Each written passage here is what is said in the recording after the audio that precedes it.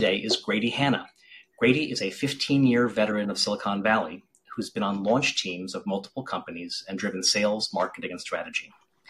Grady co-founded Nightwear in 2015 to help those with PTSD by treating their nightmare disorder and helping them get back to sleep. This show is being recorded and will be included in my podcast series called Digital Health Investor Talk. This is not investment advice, and we are not investment advisors. The podcast is available on Apple, Google, and Spotify. First off, here's the format for this investor talk. We'll talk for about 40 to 60 minutes. After that, we'll take call-ins from our audience. In order for you in the audience to do more than just watch, you need to register an account with Callin.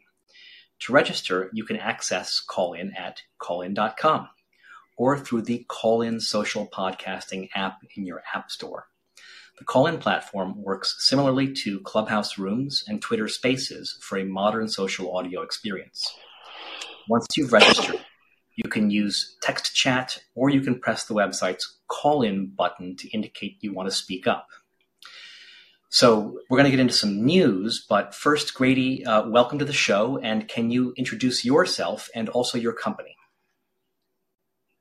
Thank you for having me, Stephen. My name is Grady Hannah. I'm co-founder and CEO of Nightwear. Nightwear is a non-invasive treatment for nightmare. Nightwear is a non-invasive treatment for nightmare disorder, which is a key symptom of PTSD. Approximately 50 to 70% of people with PTSD have invasive nightmares where they're re-experiencing some aspect of their trauma in their dreams. It's extremely disruptive to their sleep. It wakes them up throughout the night and has significant knock-on effects in terms of comorbidities and exacerbated symptoms of post-traumatic stress disorder as a part of the nightmare disorder. Nightwear is a wrist-worn device. We utilize the Apple Watch and iPhone. It's an FDA-cleared prescription-only device, and it utilizes AI to monitor a person's sleep and detect the fight or flight response they have to their traumatic nightmares. Nightwear then intervenes using vibrotactile feedback, buzzing the watch to arouse the patient out of the nightmare without waking them. We have insurance coverage through TRICARE for active duty service members, and we've made great progress over the last couple of years since our FDA clearance to really help a lot of patients, and we've got prescribers very excited about the way that we can improve people's lives and improve their disease states utilizing our non-invasive treatment. That's great. Thank you. And by the way, as a Wall Street analyst, I would often talk about Nightwear because something I loved about it was that it took a consumer product, which is the Apple Watch, and it took the sensors and the actuators on that product, and it used those for detection and for therapy. And I thought that was really incredible. And I think that's I hope we're going to see a lot more of those utilizing, the sensors on consumer electronics that maybe consumers would have bought anyway.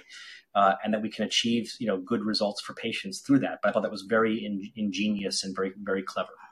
Well, in particular, Apple and the Apple Watch, they conducted a wide clinical trial focusing on the accuracy of their heart rate sensors, their industrial design, their product design, their R&D in terms of bringing new sensors to the forefront. It's unparalleled. But it's certainly a trade-off. Many more traditional device investors, they prefer people to have their own device that's custom. But in our opinion, no one in the world can out-design and out-innovate Apple in terms of providing excellent advanced sensors in a usable format with the software infrastructure, the usability infrastructure. So we're very happy because we're able to de-risk so much of our supply chain, so much of our product requirement in terms of QA, QMS. The Apple Watch has 2 FDA indications. So, we're very happy working with the ecosystem, and Apple's been a fantastic partner for us. That's great. So now moving on to news from the trades. So the first piece of news is that a lot of people on this call will know that Pear Therapeutics announced the other week that it is exploring strategic alternatives That's usually a euphemism for sale, merger, licensing, something like that. Further, perhaps even more surprisingly, it announced that it would not be holding a fourth quarter earnings call. We saw like a few $1,000,000 of revenue per quarter for Pear, but tens of millions of dollars in expenses per quarter for Pear. And they must see that they're not going to turn that around in the near future if they're doing this. I just checked, and their stock was trading at 27 cents, a market cap of $37 million. That is, very far fallen. It's a fallen angel. So very concerning. It has 3 products cleared by the FDA, but the market's not giving any credit, clearly for those products. And I think Pear was known.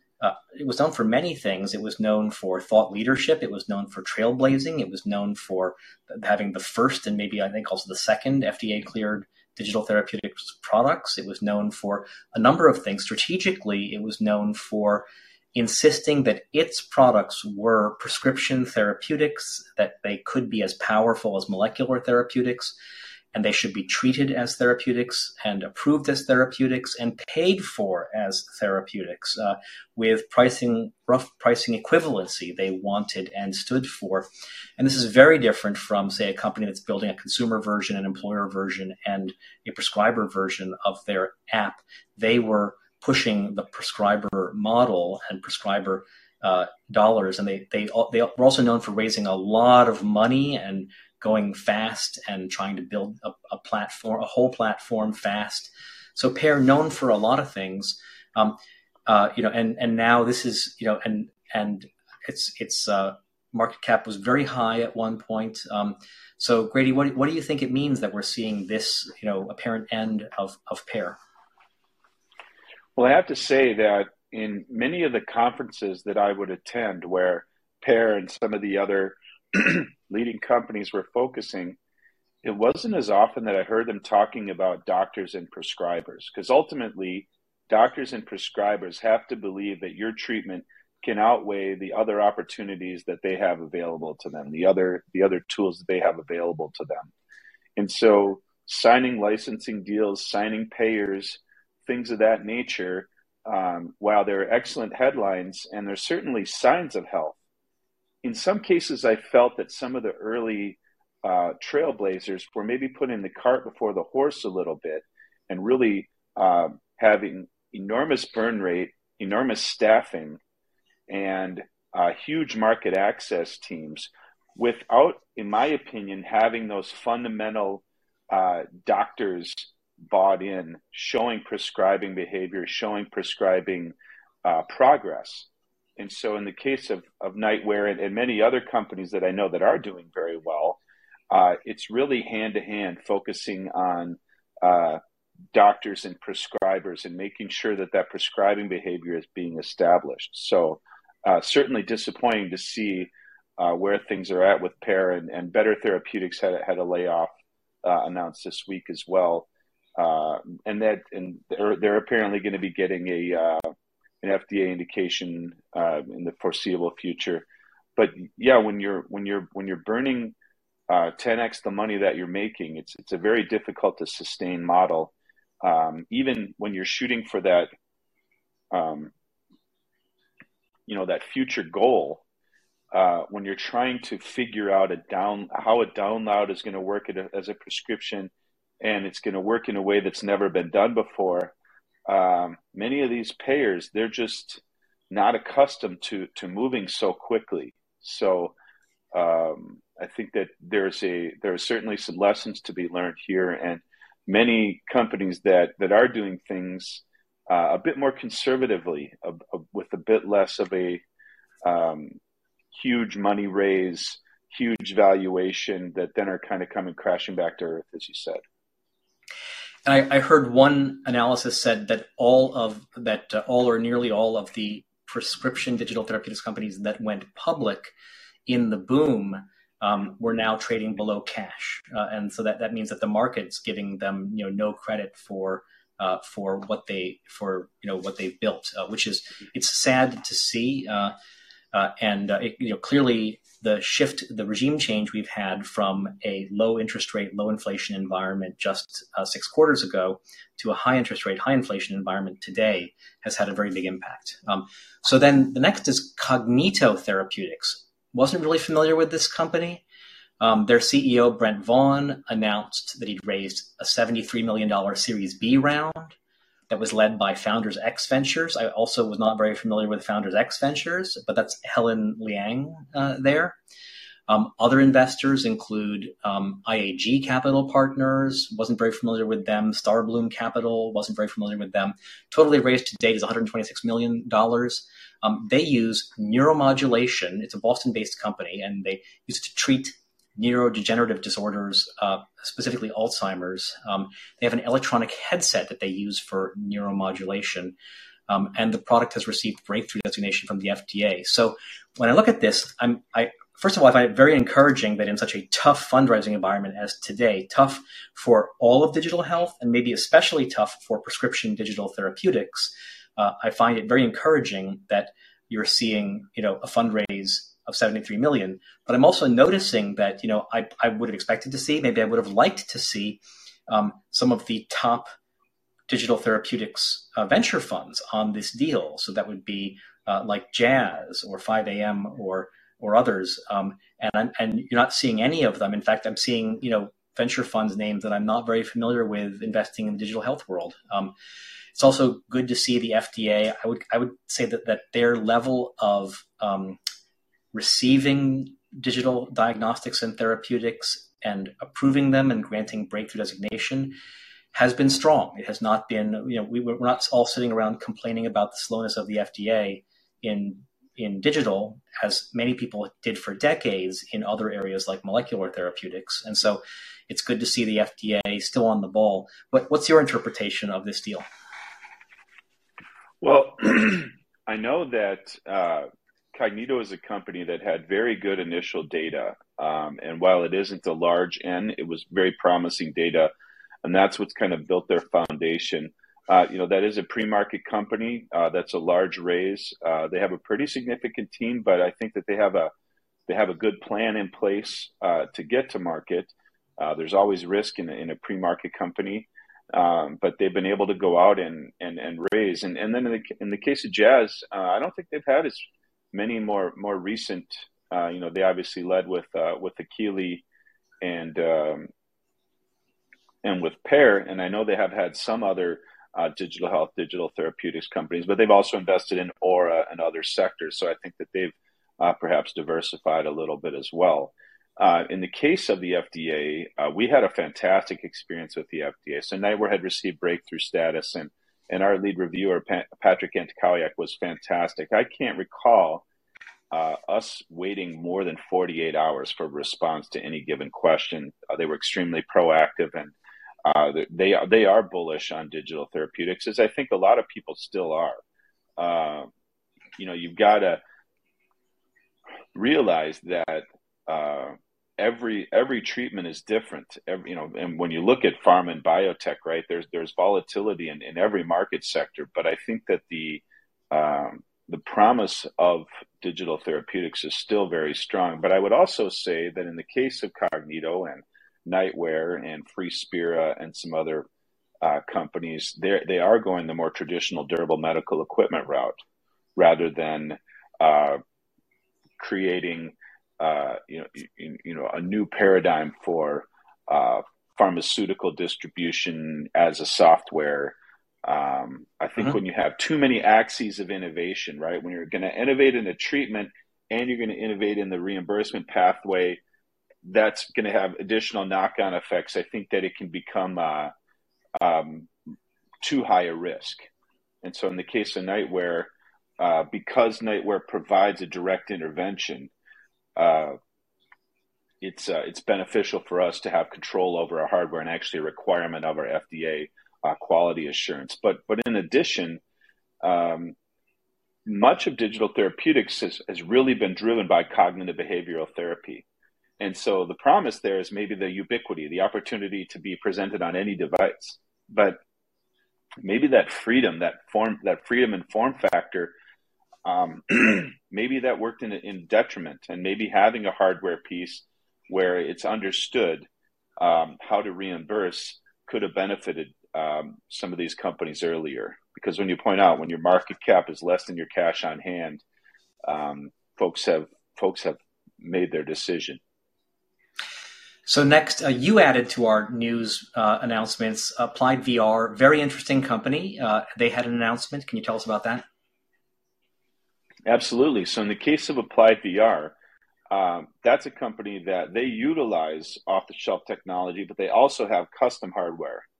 And that was the key to them being able to get a Medicare code.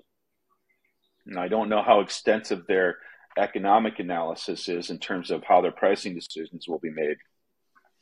But that's certainly relevant in that it's a hybrid approach between utilizing off-the-shelf technology as well as custom hardware. And they've raised, I know somewhere just north of $50 million, I think, all in, and they've got a strong team there. So, great to see them get that breakthrough. So that's progress for the whole sector. A digital therapeutics company, getting a HCPCS code. That's great. And then I'll mention just Artera has launched is a new digital health company that's launched with $90 million in funding. That's also good news. We're living through a time of layoffs and non-funding, and just this past week there have been some big funding announcements. So this is a company that's being launched with $90 million in funding. That's unusual. And Artera creates personalized prostate cancer diagnoses based on your existing data about your and so it uses an AI analysis of existing data about your diagnosis to give you a better diagnosis and treatment plan. And it's backed by J&J, Time Ventures, the Koch brothers, Cotu, Walden, Catalyst Ventures, Briar Capital, and Mark Benioff. So I mentioned that just because these are not typical digital health investors. Of course, J&J Innovation is very, very important, but these are not typical digital health investors. And Cotu is coming in early, very early. And so here you see a digital health company launch and somehow landing outstanding investors who are not classic digital health investors like Mark Benioff or others. So interesting. It shows that sometimes these announcements we get in this time of difficult funding for digital health are actually coming from outside investors jumping in. I don't know if you see if you have any comment to make on Artera. Well, I guess to your point about non-traditional investors, I think there are a lot of funds that have made the decision that they will not be involved in FDA-regulated products. But I think that there's room for evolution there, because when you're talking about a digital therapeutic or something that's a class 2 device, especially if it's already in market, the risk profile is different and it's more readily understood. Nightwear, if you compare it to, say, an interventional product like cardiology, for instance, it's a very simple product to understand. It doesn't require a procedure. It's more akin to, say, any number of the DME products that are available in the market. And so I think there's an opportunity for understanding. I think that people, many times, they'll have a personal affinity for a certain disease state. They will have had a loved one or a family member or something that's a personal concern of theirs that can get them motivated around an investment. So I feel like we're still in early days. And again, there's certainly some reckoning going on in the market, especially as you mentioned with the downturn in the cost of capital raising so significantly. But in the case of Nightwear, we've raised just north of $5 million, right, which is an extremely small amount considering where we're at in the market. And we've received a couple $1 million in grants from the Department of Defense. There are many ways that a startup can make it without having the $90 million, $70 million raise. And I think the risk profile, for instance, of developing a software as a treatment is different than, and utilizing off-the-shelf technology is different than something that is custom, bespoke, especially if it's interventional. So, and by the way, for our audience, feel free to comment or ask questions in the chat. You have to be logged in to call in to to do that. So I'll move on to macro outlook because that matters a lot. What the Fed's doing and what the economy is doing is matters a lot to the digital health fundraising environment, and also when we're going to see more of an opening and easier environment for digital health fundraising. So the Fed announced last week that it was raising rates 25 basis points. But that was, and that also, more importantly, it announced that it was nearing the end of raising rates to fight inflation. So we're actually looking for that catalyst because that catalyst could signal a more generous fundraising environment in the innovation community between young digital health companies and VCs. And my own forecast there is, I see the Fed announcing an end to raising rates, possibly end of Q2, beginning of Q3, and that could be followed by stock market lift and also digital health investors who are sitting on the sidelines jumping back in the pool. So that's my forecast there. So the next is that, financial headlines the last couple of weeks have been full of problems for banks and commercial real estate lenders who are stuck with loans with low fixed rates that have lost value on their books. And this has been very disruptive. So you got people canceling going to Vive, which is going on right now, people canceling going to HIMSS, people canceled going to South by Southwest because of these and staying back. But I think we're seeing, hopefully this is not going to get worse. The Fed has announced a very strong backing of backstopping of firms. And so hopefully we can sort of, move past these headlines that are causing a lot of disruption and uncertainty in the market. The next is the NASDAQ's been going sideways for the last 3 months. That's not good for digital health. We would like to see a rising high NASDAQ. We haven't had a high NASDAQ because the Fed went from nearly 0% risk-free rate to about 5% today risk-free rate. That's caused the NASDAQ to pull in. We'd like to see the Fed stop raising rates and the NASDAQ to go up. That would be good for digital health. The stock market is still risk-off. Risk-off means they don't like earnings negative growth companies. They might like earnings positive growth companies, but they don't like earnings negative growth companies. Young digital health companies tend to be earnings negative growth companies. These are still disfavored in the stock market. It means VCs don't know how to have difficulty pricing things, don't know when they're going to see a great receptivity for IPOs. So also, market observer Jason Calacanis made a call the other week that we're going to have a Fed-created recession that because of its rate raising and the uncertainty created by that. And I compare that with Fidelity. And so we have a market observer calling a recession. And I compare that with Fidelity's view. Fidelity says that we are at the end of the expansionary period, and they expect we will see, but are not yet in a contractionary period. And they see the contraction as being potentially short. But most people are predicting that we will see a contraction, a recession sometime in the future. And we're starting to have people call that we're in a recession. So next, so also the IPO window is still closed. However, again, Jason Calacanis is calling an opening of the IPO window, specifically pointing to Wall Street talk about an IPO of Instacart, which would be the biggest IPO of the year if they did it, and ARM, the chip designer.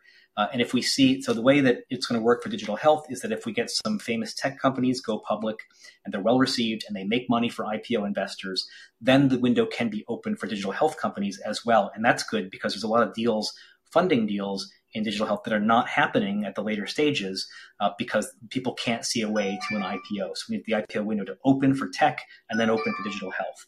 And so we could be seeing pieces of that come together. So next, so any other thoughts about the macro environment, Grady? Boy, I feel like you have so much expertise there. It's just great to hear an update from you and get your take. Oh, thanks. So then next is the fundraising environment and private market activity. So here, come back later, please. So Rock Health predicted that we would see maybe about $10 billion in digital health funding for 2023, which is about 1/3 of the funding level from the peak year of 2021. So way down. They predicted in January it would be way down. I think we're coming in at lower than that, unfortunately. But we'll get an update from Rock Health maybe a few weeks after the end of March. But I think we're coming in. That was a pessimistic prediction at the time in January. I think we're coming in below that. And what I continue to see is that deals in Series C through crossover and IPO, I'm seeing those down 95% to 100%. Series A and B, I'm seeing those down, call it 70%. And then seed and angel rounds, I'm seeing those down only 10%. And so I think what's going on there is it's different people who are doing the seed and angel investing. They have smaller funds. I think in 7 years in the future, they're not so worried about things like, is the IPO window, will interest rates go up further? Will the NASDAQ pull in further? Can companies IPO? That's not what they're thinking about. So, and times like this, difficult fundraising environment, layoffs, possible recession, can be a good time to start a company. Plus, there's a very hot sector, which is AI and healthcare, which is generating a lot of interest in funding. So any other thoughts about the private fundraising environment, Grady? I agree with you there that the cash negative companies that are looking to grow at all costs, if you could say, many of the companies that have IPO'd, they're not showing a path to profitability as well, even when they haven't utilized a SPAC. And so, figuring out that late stage opportunity to really build value, I think is murkier than it has been, especially when you don't have that speculative money available at such a low rate.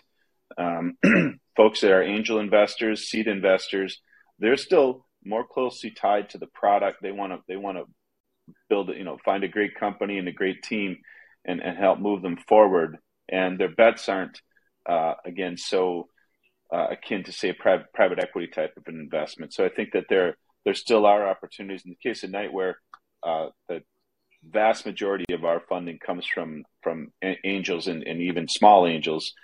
Because of the PTSD issue, it's closely tied to the military. Many people that have a military focus and military interest, and several other companies that I can think of off the top of my head, that their early funding tended to come from people that have a kind of an advocate mindset, wanting to help people in a given population, and that's what helped to move them forward. That's great. So I'll touch on valuation levels briefly. So here I'm referencing the SAS Capital Index, and for their last published valuation level, which was end of February, they're seeing SaaS companies on average valued at about 7.2 times forward revenue. That is compared to that's at the median. That's compared to at the median in the long term of around 8. So actually, SaaS valuation levels today are not that far from their long-term median. So to give you an idea of how crazy it's been, and this has been relatively steady. So SaaS valuations at the median are at about 7.2, and that's close to where they were last month and the month before. So the SaaS index back at the trough back in January, that number was down at like 4 to 5 times. So and then at the peak in 2021, it was up at 16 times. So people, you can see how some investors might have invested at the peak and now look at the valuations they're seeing. And then when you get to high growth numbers at the peak, high growth SaaS was seeing 30 to 35 times forward revenue valuations. And now high growth SaaS is seeing at most 8 to 12 times forward revenue. So you can see how much valuations have pulled in, but they pulled in maybe close to where the median was. It's still a problem for companies that and investors who raised money at the peak. So any thoughts on valuation levels? Well, and exactly. In the way that you architect your business and you architect your model, many times it is difficult to make those large changes midstream. In the case of Nightware, and I can speak for several other companies that come to mind, building conservatively, building with the idea that there isn't always going to be that next round to fuel your growth, and trying to find that balance between revenue and valuation is key. And it's all the more important now. The fact that the multiples of revenue are still where they're at, I would say it's reassuring. I don't think that companies need to be at 20x revenue in order to be able to raise a good valuation if they're building intelligently. That's great. And then are there any reports or findings that have come out this week? Any of the usual research companies published anything? I haven't seen any this week. Is there anything that I missed that you noticed that you thought was important? No, I think that there have been some announcements to the positive and the negative, but not any analyst reports that come to mind. Okay, great. So then conferences and events coming up, the forward prospect. So Vive is going on right now. I'm hearing good things about Vive this year. Vive focuses heavily on healthcare systems, provider organizations, and the software vendors who sell to them. Then HIMSS is coming up after that. So that's April 17th to 21st in Chicago. Tickets are $1,600.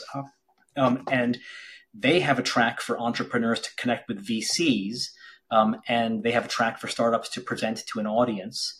And so if I were to start a young company CEO, and HIMSS is the organization of hospital CIOs. So this is very much, and they've tried to expand that to be more broadly innovation in healthcare, but it's hospital CIOs as product buyers, and then product sellers are vendors who sell into those buyers like hospital CIO. Maybe you could throw in other departments of the hospital, maybe even the CFO, which is a big budget for technology at the hospital as well. And they've been trying to expand that beyond just the hospital CIO. This used to be the big conference. I think if I were a young company leader, I'd still go to this conference and I would try to match with VCs, and I'd seek to present, and I'd seek to meet with buyers. But I also hear that HIMSS is sort of slipping in interest. And I know that the Vive people, that's the HLTH team right there, they put their own conference, Vive, right before HIMSS to sort of steal some of the thunder from HIMSS and maybe to steal the conference business from HIMSS. And so I've heard people just more enthusiastic about going to Vive than to HIMSS. We'll see. So then Bio's coming up June 5th to 8th in Boston. Tickets are $3,500. They have a startup stadium and a business forum one-on-one for partnering meetings. And so if I were a digital health company that sells into either I'm a software company that sells into the life science and biopharma buyer, or perhaps I'm even a digital therapeutics company, would I go to this? I think I would go to this. I would participate in the startup stadium and the business forum one-on-one partnering meetings, etc. But just understand, and in the past, Bio has had a digital health track, and I've spoken at that track. But I didn't see them bragging about their digital health track this year. And a lot of companies are coming back. Conferences are coming back a little weaker now because they were gone for a few years. We'll see. I don't know if there's a digital health track at Bio this year. But just understand that these resources are overwhelmingly used by standard biopharma, and you are part of less than 10% of the attendees who are there. So you're seeking to meet VCs who invest in software.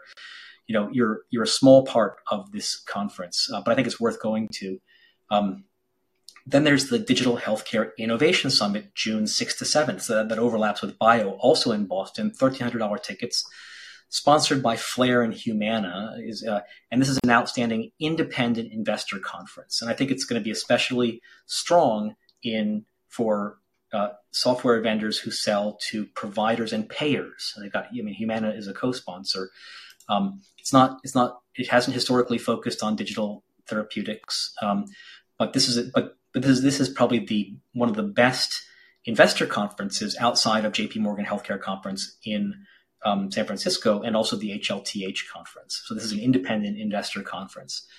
And so then I'll also bring up Health 2.0 in Las Vegas, July 10th to 12th, where tickets are $2,000.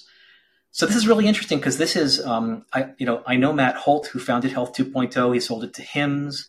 And then I was actually co-founder of the Boston chapter of Health 2.0. And this Health 2.0 organization is completely dissociated from Matt Holt and HIMSS. So he sold Health 2.0 to HIMSS, and then HIMSS renamed it. And then someone else, we don't know who it was, started up Health 2.0. He's doing a conference in Las Vegas and is selling tickets for $2,000. So I don't know. I think it takes a lot to get a conference off the ground. I have no experience with this conference. And I would be somewhat cautious about, going to this conference. So that's Health 2.0. Usually that was a product for young companies to show off. That was a conference for young companies to show off their products across all of Health 2.0 to bigger companies who could partner or be corporate development partners, resellers, or buyers of those companies. So that's typically what it was historically. So with that's my reviews of upcoming conferences. Grady, any conferences special to your industry, or are you going to anything in the next 3 months or so? Or do you have any want to review any conferences? So the conferences that we're focusing on are focused on the military vertical. So military doctor societies, the Uniformed Services Association of Family Practitioners will be attending the American Psychiatric Association conference, and there's a Society of Uniformed Services Psychiatrists the day before that. So we tend to be focused more on that vertical at this point because we have insurance coverage through TRICARE for active duty service members. In terms of investor focus, certainly planning to meet with investors when we're out in San Francisco for the American Psychiatric Association. And the Digital Therapeutics East, I'll certainly be attending that, DTX East. But overall, the bloom is off the rose for digital therapeutics a little bit, I have to say, in terms of investors. There were, even at 5 a.m., I mean, you pointed out, I think pretty eloquently at JPM that a lot of that early funding was coming from the biotech and pharma pot of money, and that these early companies were trying to draw that bridge and draw that connection. And they did so successfully enough to raise some huge rounds, but it's not really bearing out. And so I don't know what signals people are seeing, especially with the economy where it's out, to have these big cash flow negative bets that they're placing. It's just, I think that the waters are murky, and that's where folks tend to maybe stick to what's a little bit more staid and a little better understood. That's great. And so last, before we jump into the main topic, personal appearances. So I'll be in New York next week, the week of the 4th. Anyone from the audience, if you want to meet up in New York, happy to meet with you. And then I'm doing a drinks night in New York on Wednesday, April 5th in the Grand Central area. And ping me if you'd like to go to that. And then on Thursday, April 6th, I'm doing another drinks night in Philadelphia at the Hyatt in downtown Philadelphia. And then on April 13th, I'm doing another drinks night in Boston at the Liberty Hotel. So people who want to, meet up, I'm sort of convening the young company leaders and investors in those cities to talk about topics of the day. Any personal appearances or places? You mentioned you're going to DTX East, which I think is outstanding. So DTX East, great conference. There's few that are truly focused on prescription digital therapeutics. That's one of them, and it's a great place to meet innovation executives from pharma. They tend to go there, and young company leaders tend to go there to meet those innovation executives. But you're right. I think it's going to be a kind of a autopsy type or a sort of a case of people talking about what happened or at the upcoming DTX East. Any places you're going that you would want to meet people? I'll be attending the sleep conference as well. So we're fortunate in that we have enough traction in the market that speaking with prescribers, speaking with key opinion leaders is, really has to be the focus of where we're at. And we're generating enough cash flow. We are cash flow positive. And so while we're certainly focused on always meeting with new investors, it's not our top priority right now. It really is growing our prescriber base and continuing to treat people with nightmare disorder. That's great. So now moving on to the main part of the show, the topic of the show is who will emerge in the second wave of digital therapeutics. So Grady, you recrafted that title. Why don't we start with what was the first wave and why are you calling what's next the second wave? Well, to speak candidly, in the case of paratherapeutics, I had gotten some pretty strong feedback about their interface, just simple things like the interface of their product, and that it was rather difficult to access. And so when you're talking about a company and kind of its arc, you have to look at each piece of it to really understand where there was benefit and where there was difficulty. And then you contrast maybe some of these folks that really came out hard, and you contrast them with like a Click Therapeutics or something like that, where they really are heavily focused on development and on trying to make sure they're hitting the right target. And so when I look at kind of the next phase, I think of companies like a FreeSpira that I know has very good market traction, and there are other companies that, again, when you're early in a cycle, you want to identify. You maybe identify with the form factor in which you deliver. So digital therapeutics, that was beneficial. There was room to kind of condense, focus, and come out together, especially when it comes to advocacy with government policies and lobbying and things like that. But ultimately, what we're all trying to do is alter a disease state.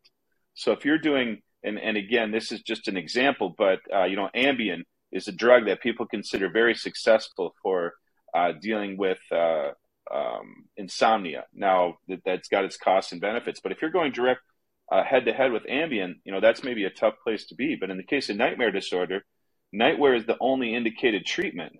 And so, we really have a little bit more of a green field there. So I think that, again, pharma, this is always the case, right? Because they're making such huge bets and their development cycles are so long that it's scrutinized by hundreds and hundreds of analysts across the board, internally, externally, consultancies. There's so much work that goes into really assessing the minutia of every offering when it comes to a molecule, because again, there are billions of dollars on the line. In the case of digital therapeutics, it's approached that, but ultimately developing software, the risk profile is different, both from an economic perspective and then in the case of the treatment, right? And so dozens, hundreds of hardware products that are only considered devices, they have a software aspect to them.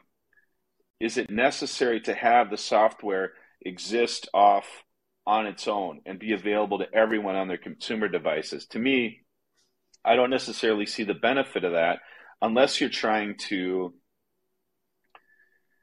create this idea of a ubiquity, a synergy with pharma that can reach all populations.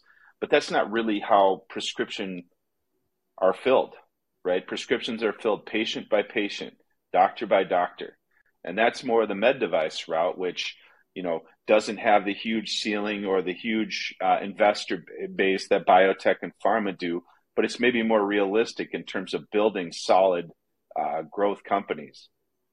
And so that's interesting. So Pear was definitely a story of a software company that was trying to say we will follow the biotech model. We'll follow the biotech model in terms of pricing and in terms of the way we sell and valuations and that sort of thing. And a lot of people have pointed out that that digital therapeutics, many of them may wind up falling in the medical device model. So why is that?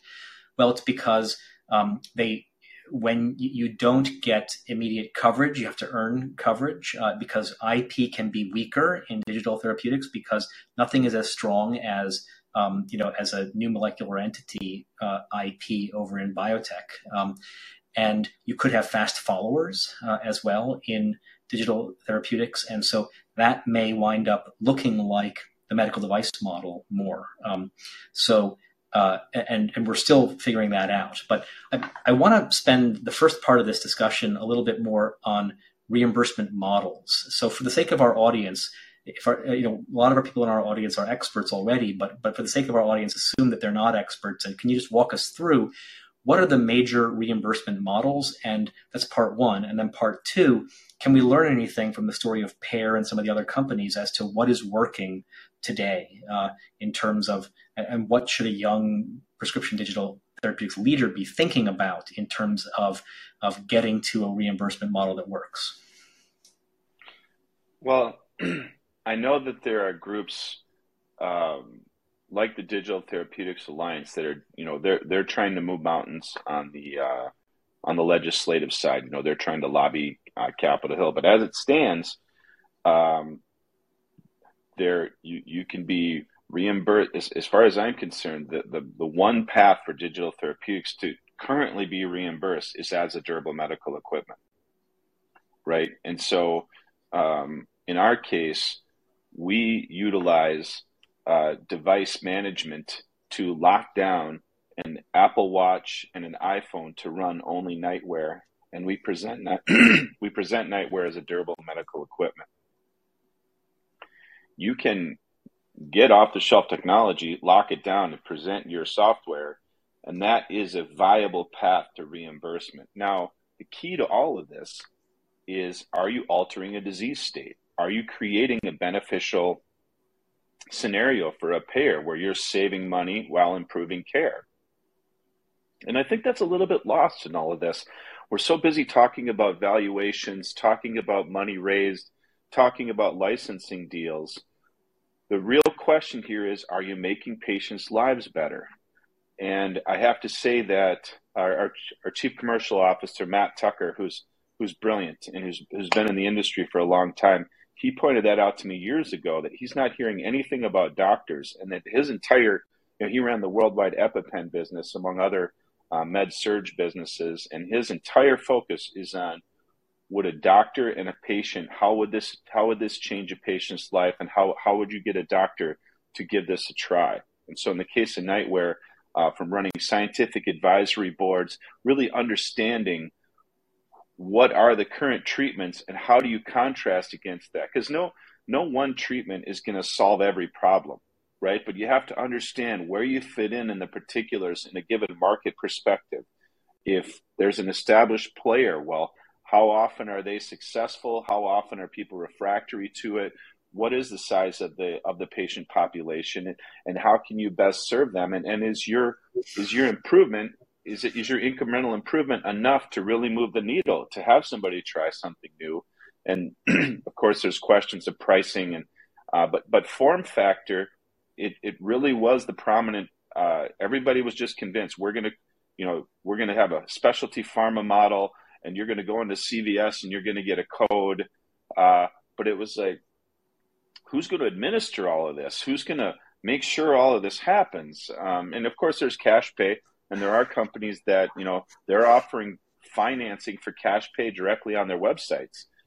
So the question of how you do that, I wouldn't presume to understand anybody's particular business, but I also think it's important to not have any preconceptions. Just because whatever emerges next, just because there's a prominent way of thinking, don't necessarily think that's the right way of thinking. Because in the case of nightwear, because we provide direct feedback to a person's wrist, we always knew that we had to have hardware as a part of it. And we would look around and ask, why is there nobody else talking about utilizing hardware? It was as if durable medical equipment was lesser than if you just had a pure software play. Whereas now, I think there's a lot of folks that feel maybe a little bit untethered because they don't have some type of a hardware as the foundation to their what they're delivering. Very interesting, thanks. And so I have a lot more questions, but I'm actually going to start turning to our audience. And so for our audience, I'm going to start reading some of the remarks or questions from the chat room. Feel free to add more, and then also turn to our callers as well. So I guess one question, this is from Galvosis, is what were the biggest challenges on getting reimbursement for your company? Well, in the case of nightwear, it was published data, right? If you don't have published randomized clinical trial data, and many companies, and I'm certainly not trying to be critical, but many companies that claim to have randomized clinical trial data, when you dig a little bit deeper, it's really outcomes versus standard of care. It's not a true randomized clinical trial results that they're showing. And doctors do not want to hear about anything other than randomized clinical trial data. And so there was maybe a little bit of a lowered bar in terms of regulatory clearance for digital therapeutics, and that not everything had to be a randomized clinical trial. But in terms of prescriber acceptance, you have to have RCT data. And so until we had our data published in October 2022, it was a harder road for us. Where nightwear had a real benefit is that nightmare disorder is an orphan condition. There is no indicated treatment for nightmare disorder. The most often used treatment is an off-label heart medication called prazosin, which has mixed efficacy data, worked for maybe, let's just say 20% of the people. So we knew that there were still people that had kind of tried everything and they were still in despair. And nightmare disorder, there's an independent risk factor for suicide involved with nightmare disorder. And so there's a sense of urgency. People are desperate in these situations. And so when nightwear started to get reimbursed for active duty service members, our chief medical officer is the former chief of sleep medicine at Walter Reed, retired as a colonel after 21 years of service. And so there was a credibility that he brought with other military doctors that allowed them to have enough belief to utilize nightwear. But even in his case, I talked with him for 2 years before he really started to believe that nightwear was a viable treatment. And as he describes it, nightwear is really a new paradigm of sleep, of treatment for nightmare disorder. You can alter somebody's brain chemistry. You can utilize cognitive behavioral therapy to maybe change the content of their dreams or the person's reaction to the dreams, or you can just stop the nightmares from happening. And so, I'll jump to the next question, which is just, are there any specific features of digital therapeutics, nightwear, or others that you know of that patients found particularly engaging or motivating? And so, such as gamification. And so I'll just add there that I think prescription digital therapeutics can be very powerful, in part because we tend to use our smartphones, and in the case of nightwear, it's also an Apple Watch. We tend to use them, look at them 100 plus times a day. And so simple things like the ability of an app on a smartphone to be on your homepage of your smartphone, to give you a message indicator like 1 or 2 for you to look in and see what messages are for you, to penetrate the lock screen so that even before you unlock your phone, you can see a message from your digital therapeutic app on your phone. And then gamification as well. I like Achille as well, where they have an attractive game where someone with a child with ADHD plays the game, and the game is teaching them and monitoring them and giving them therapy to address ADHD behavioral issues or whatever. So those are just some examples. But so Grady, any specific features that patients have found especially engaging or motivating with nightwear or with some other product that you know of?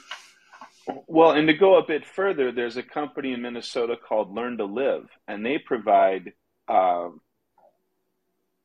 cognitive behavioral therapy. They provide a catalog of cognitive behavioral therapy, and then they sign with a payer that they receive a small amount per covered life.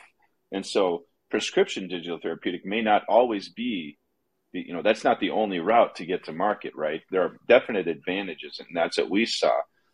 So I spent 12 years in the video game industry, and there's certainly room for, when I think of gamification, I think of making things temporal, accounting for social aspects. But ultimately, our number one focus is simplicity, because what we're talking about is people with post-traumatic stress who are sleep deprived and are maybe a bit irritable. Maybe they're not, maybe they don't have a lot of patience for going through too many steps.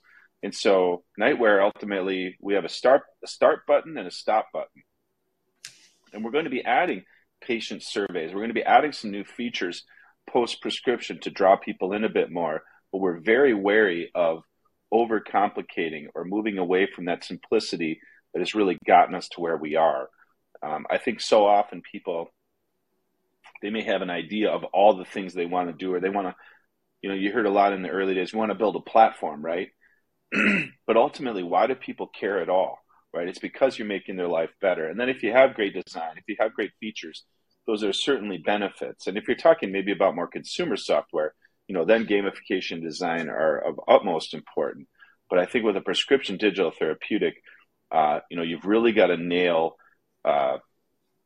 the context for which you're providing your treatment to somebody. And although you may have a desire to add more features or add more variations to your product, ultimately patients who maybe they aren't tech savvy, maybe they don't care about the tertiary things that could benefit your offering in the future.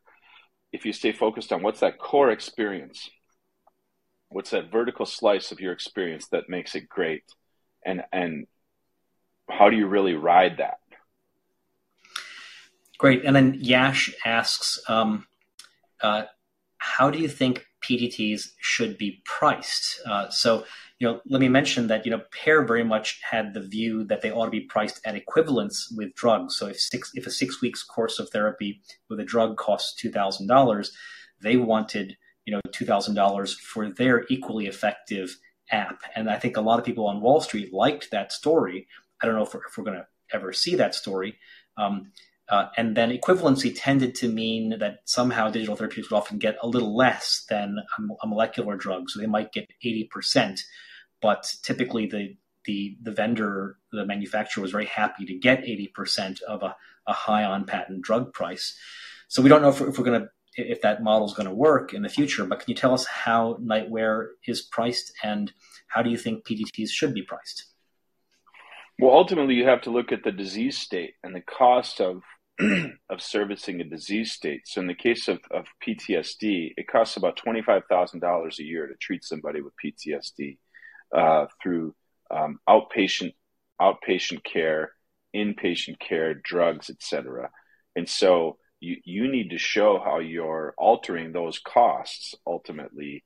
I think that pharma has such primacy in these scenarios that a new drug can come out with maybe a bit more limited HEOR data, but they've got more gravitas to be able to dictate the prices they see fit and kind of work backward from there. These are huge companies, many of them over 100 years old, with extremely strong political ties, both in the government as well as in the healthcare system. And so that's really rarefied air. So I think there's nothing wrong with somebody wanting to tie themselves to a model to consider one of the most profitable and successful business models ever conceived. But I ultimately think that there's maybe a little bit higher bar for a digital therapeutic because you have to show how you're benefiting people over a number of years, the durability of your treatment, and ultimately cost savings to be able to justify your price point. And so again, in insomnia, for instance, right, you could point to indirect costs of insomnia, but it's maybe a little bit more difficult to kind of come up with that model that shows exactly, where those costs are and how you can save them. In the case of PTSD and nightmare disorder, that is a much more critical disease state. PTSD, we've seen a lot around the connection between PTSD and suicidality, lower quality of life and such. And so trying to, balance all of those different costs, it's a longer road, right? So when we think about CMS and we think about private payers, we don't think about focusing on them in the next 24 months because we have the DoD and we're pursuing the VA as well, and they don't have those same cost model HEOR requirements that CMS and private payers do. And so we could focus on those entities, focus on servicing the need there, and gather our economic data over time. Whereas very few companies have taken that approach, which honestly befuddles me a bit because the VA and the DoD, the Department of Defense, they're government-run entities, so they don't have the same requirement around cost savings as private payers do. And CMS they still, as we know, they still use economic pricing models from the 80s in order to price against many products. And so you have to have a very, very strong argument, really a bulletproof argument. And if getting CMS, getting a code is your only path to market, you're probably going to go out too early, and it might backfire on you a bit. And so really understanding how you can get from A to B, and if you're burning $20 or $30 million a quarter, it's very difficult to have too long of a runway before you start to get that market acceptance. That's great. So we're at the top of the hour. I hope I can keep you a little longer. For our audience who is here for an hour, this is a good juncture to go.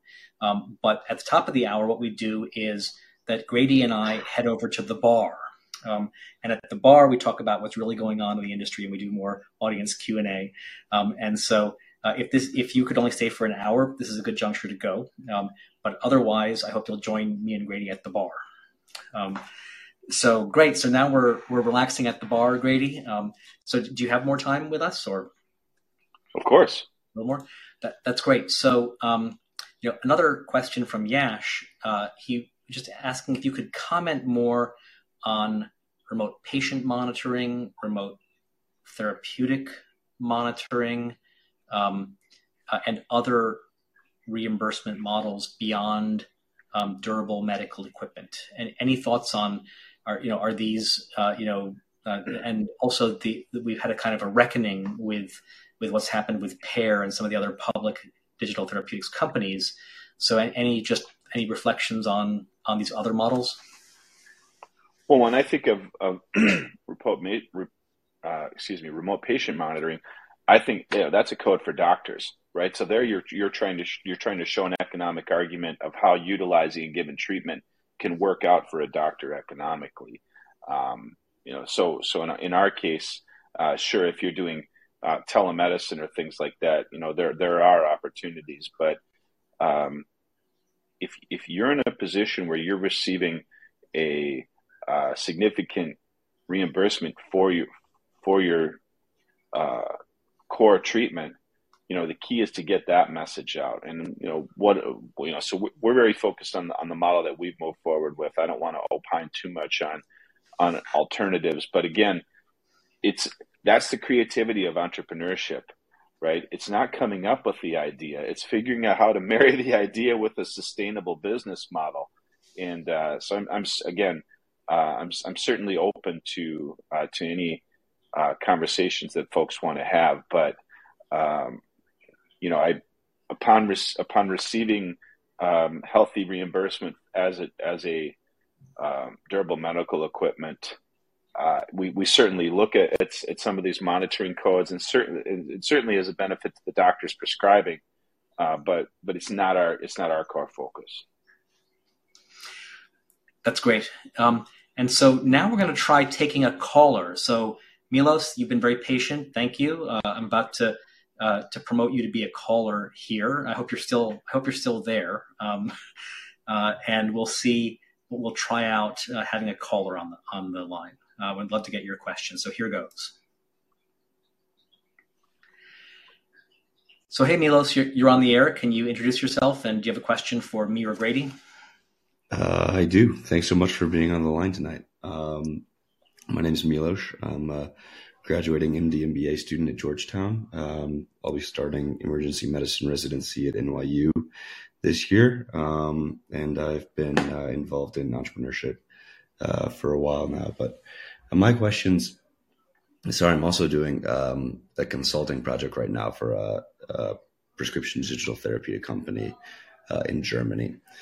So my first two questions are personal. My third are more around the consulting line.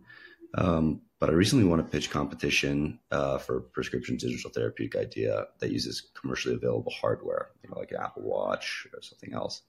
And then I've had some potentially concerned investors. I was like, okay, now what happens if Apple or Whoop or Fitbit wants to pull out or sue? So how do you calm investor fears and maintain good relationships with those hardware partnerships?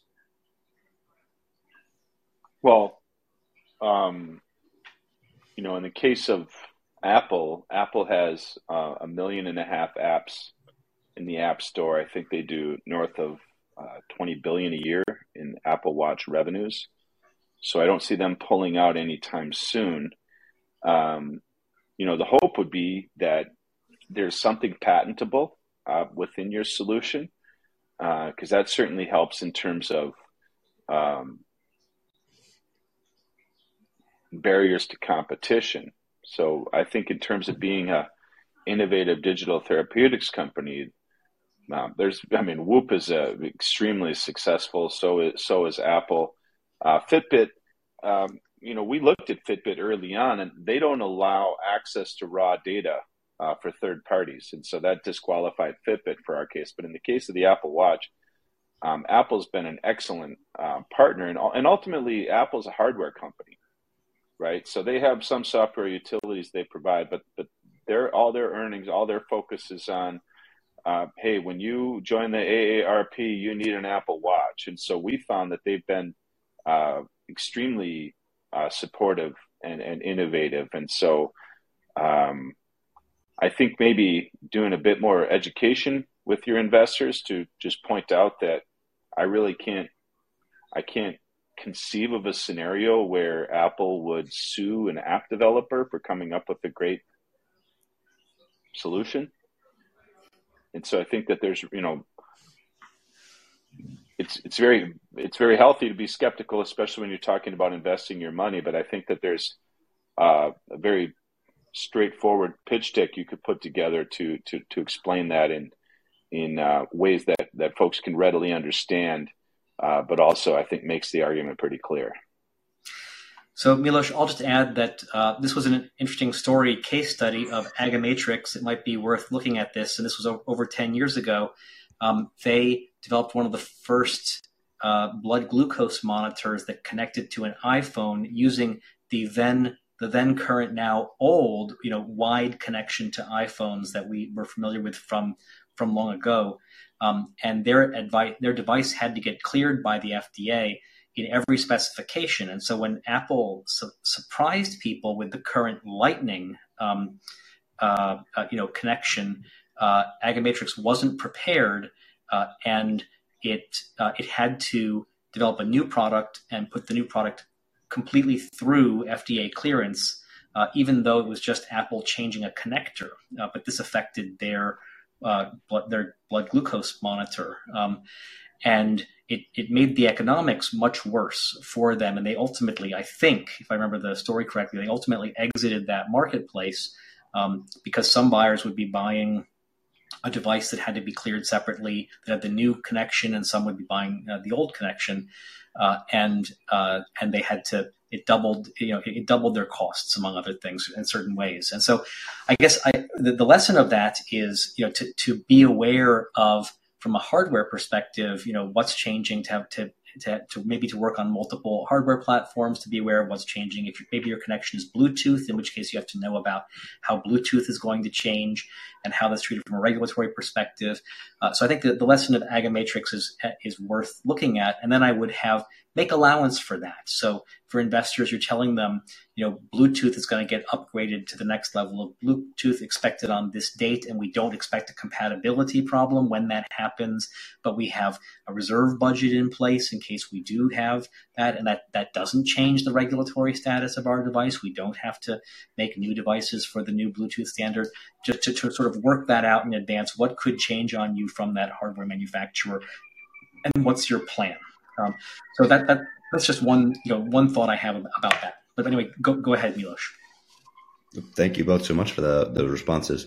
And to the point of Apple and hardware and selling more devices, it's definitely the strategy and angle I've been taking.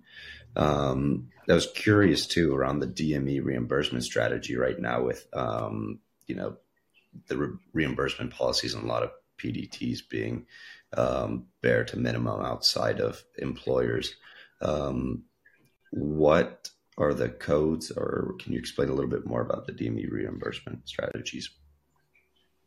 Yeah, so in the case of the Department of Defense, they'll readily use a utility code, and so we're able to use a utility code with the DoD, and one of the keys is that we utilize mobile device management. So the devices are locked down, so they're not generally useful to somebody who doesn't have this problem. So you can't download a browser, you can't text, you can't do any of those things with the devices we provide. So you can really conceive of them as custom hardware.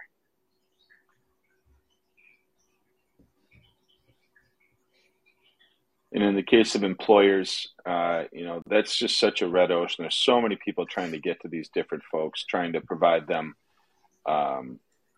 with their solution. It's just not an area we're focused right now.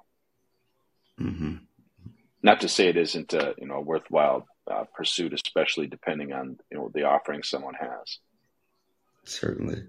And this one, I'll skip the third question, but I'm curious because as I'm going into the medical field, what have been good strategies outside of demonstrating the RCT and clinical data in getting providers to not only say, yes, nightwear is great, but actually putting their name behind it when prescribing it to patients?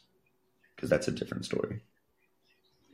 Well, I guess when you say putting their name behind it, it's the prescriber behavior. It's, are they prescribing? In terms of getting somebody to speak out, because we're dealing with doctors that are working within the Department of Defense, there are very high barriers to them saying anything publicly about their use of nightwear. So they'll say it, informally to other doctors who they may work with. But what we're finding is that when we interview these prescribers, so high prescribers, people that prescribe 5 times or more, they're seeing 80% success with nightwear. And they are publishing that data in posters. And so that is a format that they can utilize that is scientifically validated. They're putting together a protocol for utilizing informed consent to that effect, so that they're providing data on the treatment itself without being an endorser. Now, when you get into private practice, private sector, there's much more freedom for a doctor to do those sorts of things. But in the case of these environments, people, when they're having success with something, they want to publish that data. They want to speak to the experience that they're having, and we have had some success that way. Mm-hmm. So, I'll jump on that as well. So, the medical device industry is very familiar with the issue that you raised here, and they have a whole expensive system for addressing this. But I'll go over a little bit their system. This was pioneered and improved and mastered over time by John Abele and Pete Nicholas Sr., who are the founders of Boston Scientific. So within medicine, you're looking for doctors, and oftentimes we're talking about interventional medicine, but you're looking for doctors who have an extremely strong type A personality. So these are doctors who, if they had not gone into medicine, they would have been fighter pilots, basically. And they have been attracted to centers of excellence at leading research universities, where they have appointments, and they're also practicing medicine, and they are constantly looking for devices to improve their interventions. And when they see that, they want to endorse it and embrace it. They typically are high influencers. There's a lot of people associated with their medical doctors who went through their medical school, who practice using the techniques and do interventions using the techniques that were taught by these strong influencers, influential physicians. And so there's this. So doctors are very resistant in general to changing behavior, and when they do change behavior, it's often because someone like Spencer King, the cardiologist, adopted an innovation and strongly endorsed it and backed it. And behind that is a medical device company that co-developed that innovation with them, and who is supporting this doctor messaging and educating other interventional physicians, other interventional cardiologists, or other interventional physicians to adopt this behavior. So behavior change is very hard, and usually it comes from finding those type A personality people who want to be leaders, want to take a risk, want to adopt a new behavior, an innovation that has benefits to it, and then are constantly messaging their peers as someone who's already influential with them to get that change in behavior adopted by their peers. And oftentimes, as I say, this is centric around an academic medical center as well, like those in Boston or Duke or other ones that are known for propagating these changes throughout communities of physicians. So that's that's easier said than done, but that's what's going on when you're seeing certain types of interventional doctors changing their behavior, adopting new products. So let's see. So we have a question from Digital Man says, Grady, how did you target and educate doctors to enable them to write the prescription? Right. So Nightwear was very fortunate in that our chief medical officer, Dr. Brian Robertson, he was right at the end of his military career after serving for 21 years and retiring as a colonel. And when you are kind of done, you have this time of terminal leave where you're not going to be deployed anywhere, you're not going to be moved around too much, but you can kind of earn out a little extra time. He chose to leave early to join Nightwear because he wanted to get moving. And so he's the former chief of sleep medicine at Walter Reed, so very high credibility and just a great person. And so when he reached out to other sleep doctors and people that he had served with across the military, he had high credibility, and it was current credibility. And in his case at Walter Reed, he estimates that he's prescribed against nightmare disorder over 500 times. And so, whereas many of us civilians, we may not have heard of nightmare disorder, within the military, it's well understood, especially among sleep specialists and mental health specialists. And so he was able to build kind of early credibility. And where we really spent a lot of effort, and Matt Tucker really drove this home, is on patient selection. So it's not the people that Nightwear works best for are people that have a very strong fight or flight response to their nightmare. They wake up with palpitations, they're shaking, they're sweating. And so we really focus heavily on patient selection. And then that adds another level of credibility, because then the doctor understands that you're trying to set them up for success and set their patients up for success rather than trying to be all things to all people. And so understanding who are the people that you are going to have, the very highest percentage chance of success with.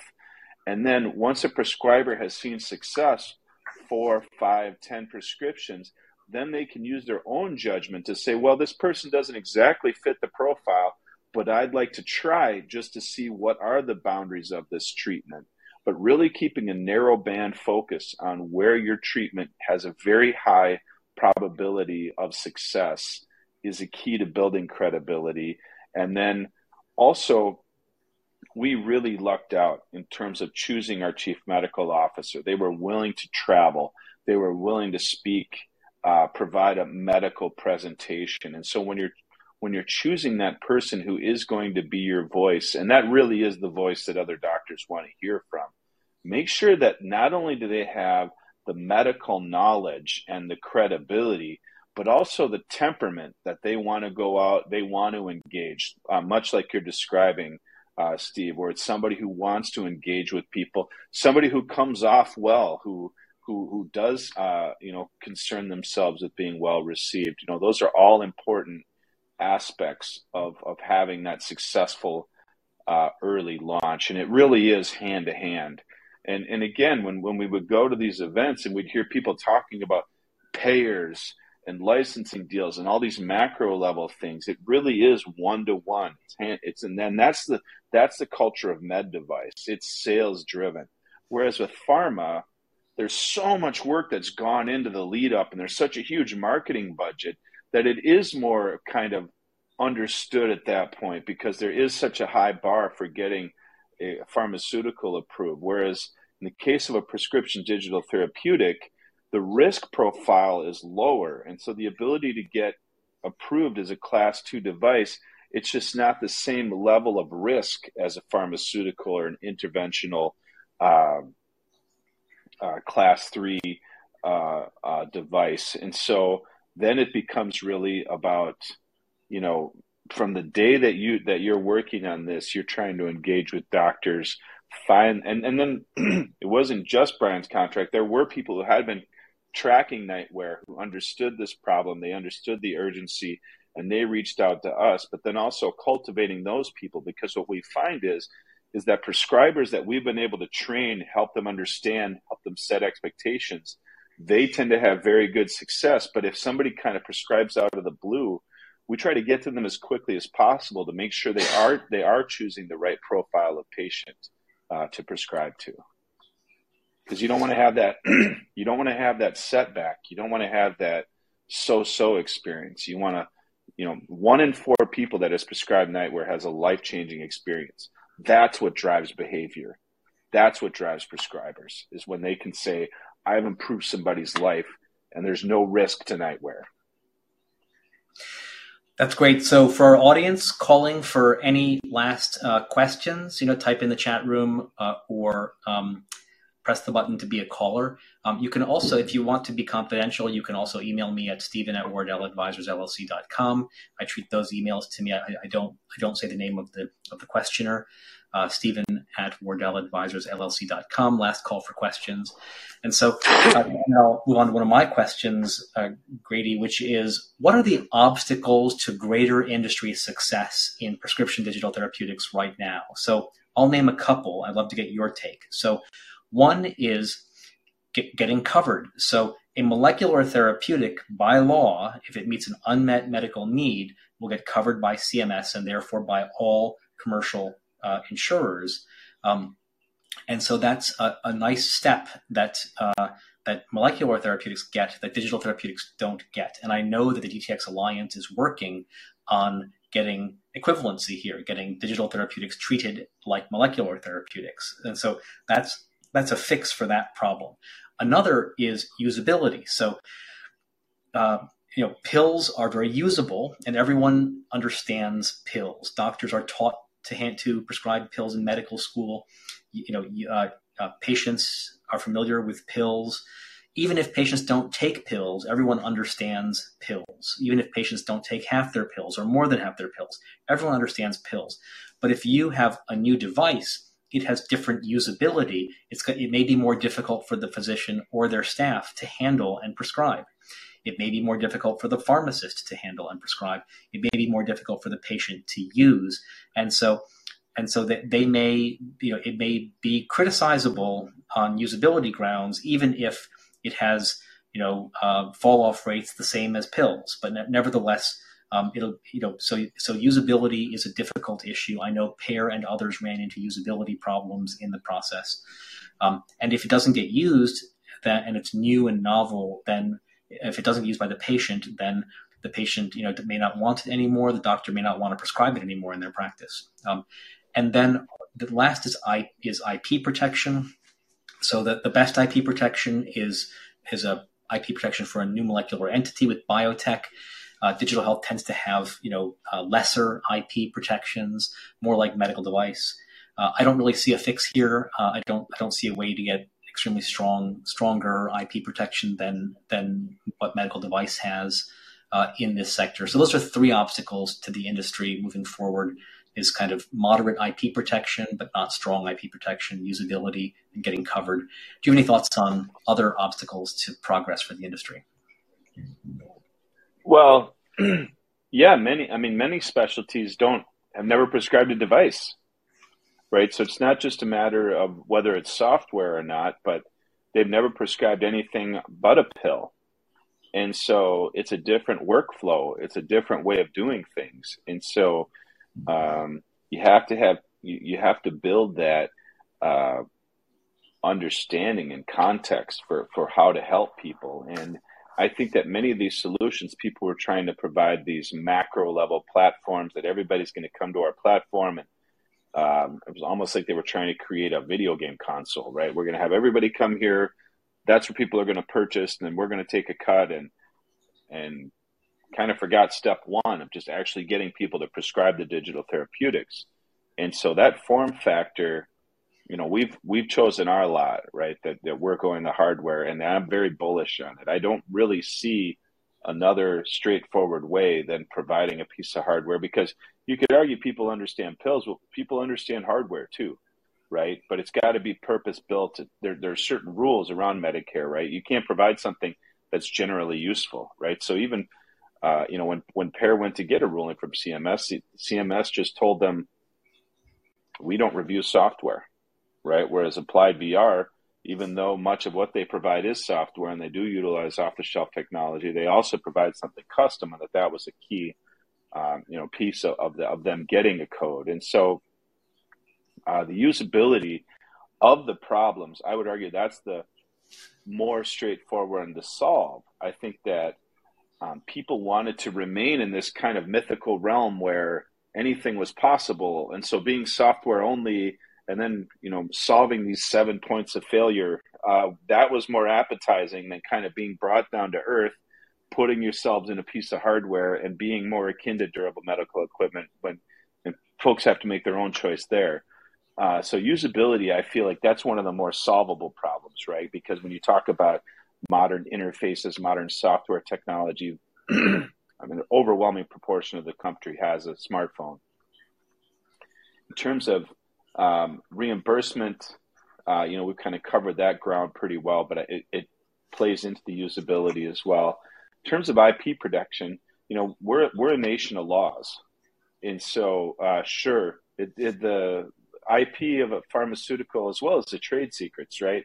The formulation, how something is processed. There are all kinds of different ways that a pharmaceutical can protect itself. In the case of medical devices, there's still very strong IP there, right? So Nightwear has 2 granted patents and 25 granted claims.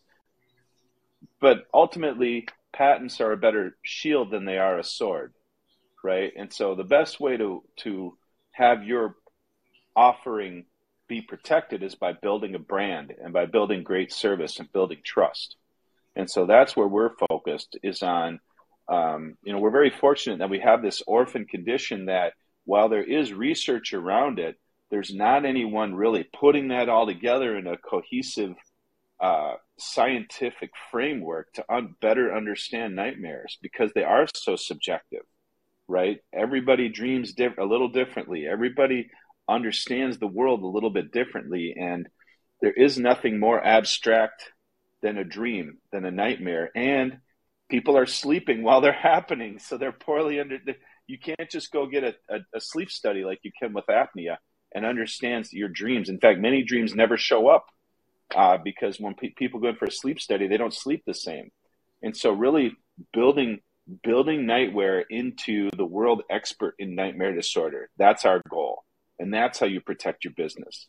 We're certainly happy to have our patents, and they are necessary.